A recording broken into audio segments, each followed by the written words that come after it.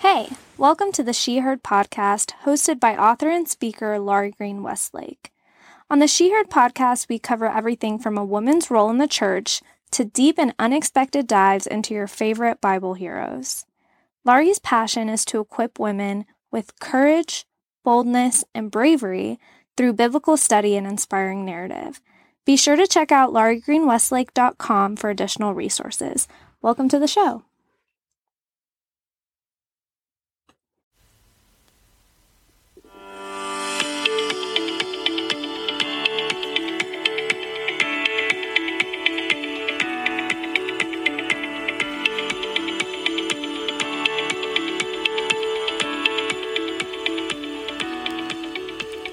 Hey, it's so good to have you on the podcast today on our show.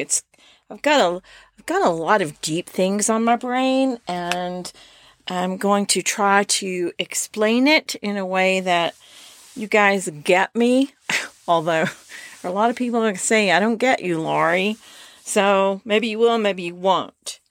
But I'm going to start here. When I stop to deeply consider how earth is a mere shadow of the realities of heaven, I get excited. And in today's show, we'll talk about how the earth and all of it continuously speaks of God's majesty and His plan and His character and His love. Crazy, I know.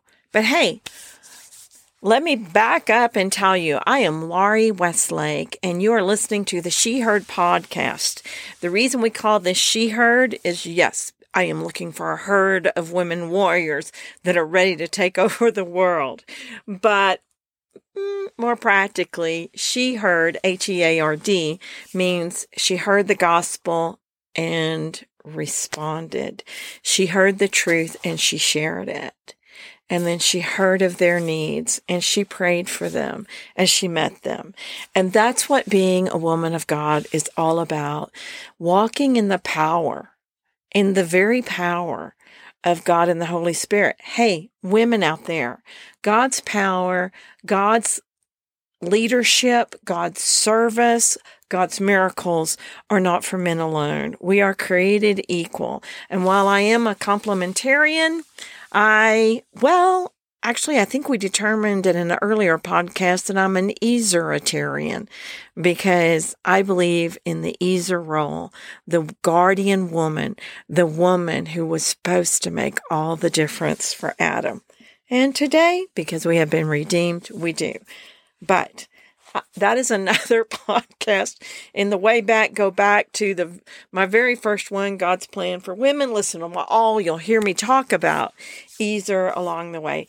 But today, I want to get into how God's creation mirrors who He is and why we are here and the excitement about that. And the reason why this is important to me today, and I feel like it's important for you too, is as the world gets crazier and crazier. I mean, crime is up. Our murder rates here in Albuquerque are already going through the roof. I mean, we're still early in the year. Car theft. The value of the dollar seems to be dropping, and there's some scare tactics about that. The economy, inflation, China, Russia, all these things that are going on. Oh, and the skirmishes going on with Israel today, too. There's just so much going on in the world that I think it's very easy to stick our heads in the sand and go, no, we just want things to go as normal. But the truth is, we know the Bible. We know the end. And we know, if not now, sometime in the future, near future, we are going to have bigger world problems. And as I said, we know that because we know the end, because we've read. And as far as the timing goes, if you do the math, and that to really get the math down is another podcast, but just the idea that the earth is over 6,000 years old. And when Jesus was alive and walking and teaching on earth as a man, he was saying in these last days. And so in thinking about that, in thinking about the timing, and I'm not a date setter and I don't want to set the timing. I just want to be what he has called us to be during these days, and that is aware of what he's doing so that we can seize amazing opportunity to share him with those who have no hope, for those that are really experiencing the crisis. So I hope I'm making sense to you. I'm kind of going way high to the 30,000-foot view of my platform to be brave, but it all is connected. It is all connected to the era we live in now and what we are to be doing and how we as women can actually step up and step out of our comfort zone and be powerful agents for the gospel. Powerful, powerful agents in these days of harvest in Great Commission work. So as I said, I was looking at a parable, contemplating the timing of everything, and I came across the parable of the fig tree. And that parable is found in Luke, and I was really taken with it because in this parable, the garden owner comes to the gardener and notices this fig tree that is not fruiting and hasn't fruited. And I believe it was 3 years. I don't have that open in my Bible. I'm going from memory here. And you can look it up. Get on Google. Just Google the parable of fig tree. And isn't it amazing how quickly we can find scripture and commentaries at our fingertips? So my side note is, why aren't we looking up more and researching more when it's so easy for us to access commentaries and explanations or other people's explanations of scripture, including the parables? But anyway, this vineyard orchard owner comes to the main gardener and says, well, cut down that tree. It's using up valuable soil. Now, soil often in parables is a metaphor for teachings and learnings and where we're getting our nutrients from when we're compared to plants like the grapevine. But the gardener in this particular parable says to the garden owner, to the orchard owner, well, give me one more year. Give me one more year. And then if this tree does not fruit, I will cut it down. So the metaphor here is that God is the vineyard owner. And he comes and says, you're fruitless. You are a fruitless vessel. We're going to cut you down. And we see that repeated that thought repeated, or that idea repeated in John when Jesus is talking about the grapevine and the vineyard and how the fruitless branches are cut away. It's kind of the same thing here. But Jesus, the gardener, says to the vineyard orchard owner, give me one more year. And so I think that is a look at the era we are in now, the time from Christ's ascension to the time he returns is this one more year to get us all to be fruitful. And I'm not saying that 1 year equal 1,000 years. I'm not saying that 1 year equal anything. I'm just saying it's a shorter time span now than the history of the earth and people. We are looking at a shorter time till his return. Does that make sense to you? I hope so. If not, you all can email me at lauriemilagro@gmail.com. That's LaurieMilagro@gmail.com. And I'll try to do a better job of explaining it. And I'll probably blog about this as well. But to truly understand why the parables are there and what they're teaching us, we have to first understand that everything in creation, including that barren fig tree, everything in creation is teaching us something about the Lord and His majesty and who He is and what He's doing in the world today. Now, I'm going to tell you that years ago, I started following who I think is a phenomenal Bible teacher, and that is Jennifer Kennedy Dean. You can Google her, Jennifer Kennedy Dean. And one of the Bible studies that I did from her is called The Power of the Blood of Christ. And she teaches on the metaphor of blood and what blood teaches us about Christ. And it is a fascinating study. But she sets up her study talking about what I'm talking about now. This whole idea that everything is teaching us about God. And I originally begin to have those thoughts from Psalm 19. You know, the psalm that says, the heavens declare the glory of God. The skies proclaim His righteousness. There is no speech or language where His voice is not heard. Those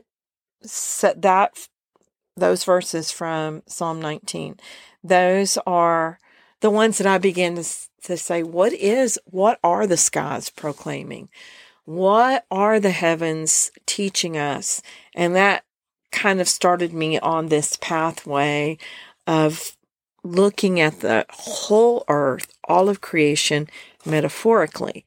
And certainly Jennifer in this book really took me to a much deeper level. So I'd like for you to look it up and see if it's still in print. It was published in 2013. If it's still in print, I highly recommend it. But I'm going to borrow some of her teaching, and I've added some of my own words. So Jennifer, if you ever listen to this, I'm not plagiarizing. I am honoring you by saying this is crazy good stuff that you have written. But she starts with a scripture from Romans 1:20 that says, since the creation of the world, God's invisible qualities, which are His eternal power and divine nature, right?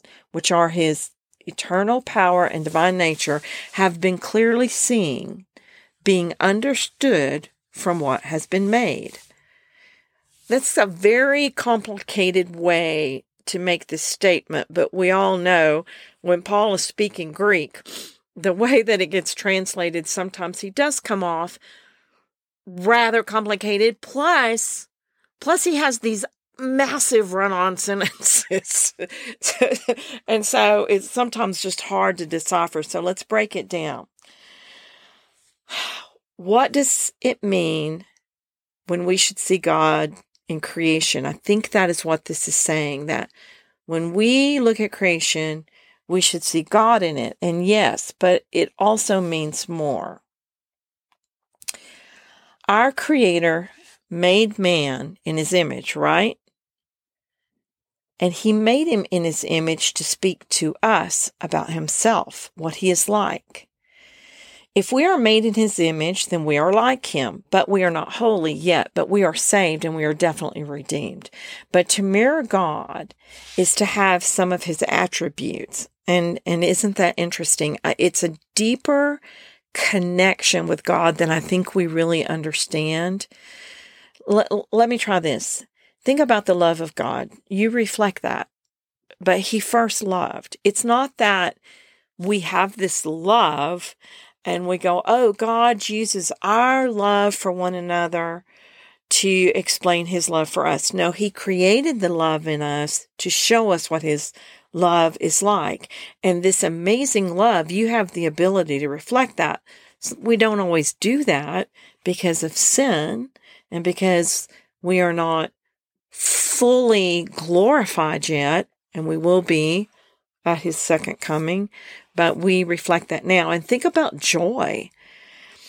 Aren't we told over and over again that we can have the joy of the Lord? Well, that means the Lord had the joy first. So the joy that you sometimes feel, if you're on vacation, or when you hold your baby for the first time, or when you're standing at the altar getting married, or when you're just, relaxing and feeling so contented, that is God's character showing up in you. God had it first. And now you reflect that. So, let me ask you this. Does God laugh? Does he smile upon us? Or does he look down at us in disgust? I think he looks down at us and smiles. I think the good things in us, the joy, the laughter, even the humor in us, is put there because it first belonged to him. The Lord uses a bride and a groom to speak of the connectedness between his children, his people, and himself. Well, think about this in this context. He first loved us this much. He uses marriage as a metaphor. It's not like he looked down and said, hey, look, team, those people getting married and everything, that really could be a good example of how I feel about you and the things that I want for you. But it's the other way around. He created marriage. He created the man and woman together as one to speak to us about that connectedness he has in the Trinity. Isn't this amazing? It's a shift in our thinking where we begin to see that we really have more of a connection to God, even though you may not be walking with him right now in the way that you did in the past or in the way that you want to.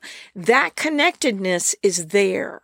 It's more of stopping and realizing how much a part of you he is. And so now I'm going to kind of skip back to the parable that I talked about of the fig tree and use that, what I told you about it, as an example of creation, because creation mirrors him as well. I told you about Psalm 19, when the verse that I just love and had kind of started me on this. What does that mean? What is God saying here? That the heavens declare the glory of God and the skies proclaim the works of his hands? Well, the verbs there, declare and proclaim, are statements. It means not only do the heavens tell us that there is evidence of a creator, but the heavens are telling us about that creator, because day after day they pour forth speech. That is that psalm. Day after day they're teaching us something about God. So here's the deal. Hebrews 11:3 kind of takes that psalm, not specifically, but for me, and creates a extended thought. And here is Hebrews 11:3. I hope things are kind of gelling for you and kind of making sense here. But by faith, Hebrews 11:3, by faith we understand that the universe was formed at God's command, so that what is seen was not made out of what is visible. Again, that's a very complicated verse, so let me translate this into Laurie language.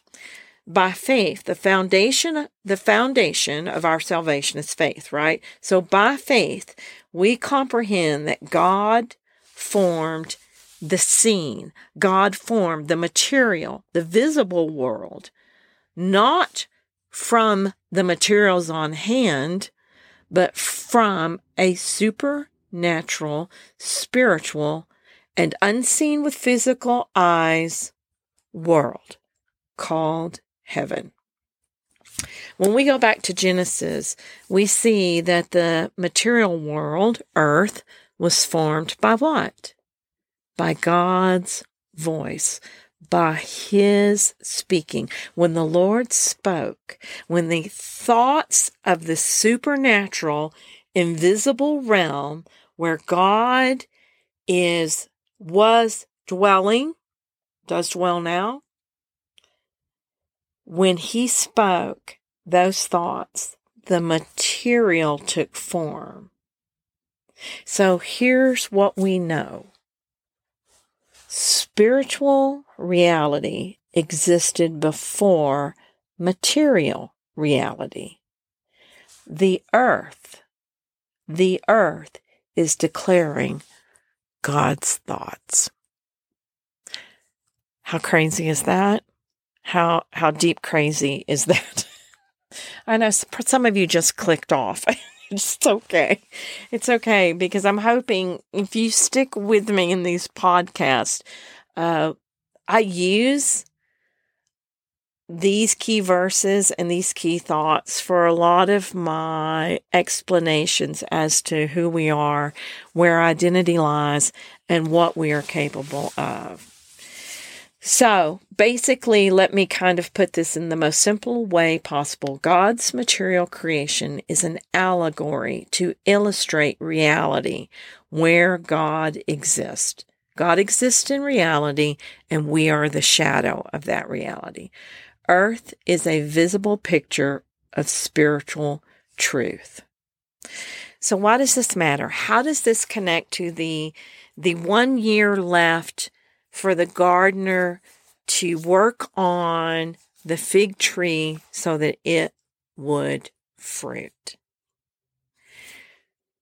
Because I think when we approach this world from the standpoint that it is temporary,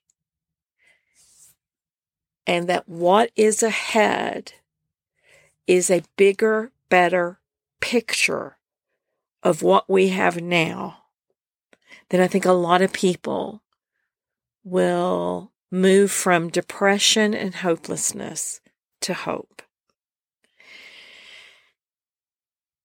God so loved the world that he gave his only begotten Son, right? So it is through Jesus that we have obtained this inheritance of heaven. And it is in the personhood of Jesus that we will really experience true love.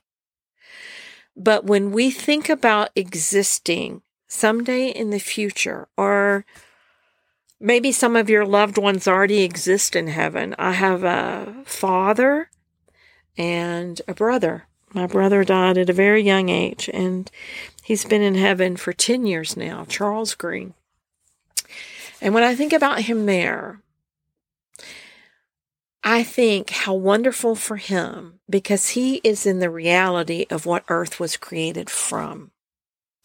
And so when I get to heaven, I'm not stepping into beautiful clouds with angels floating around with harps, although those two things probably exist there.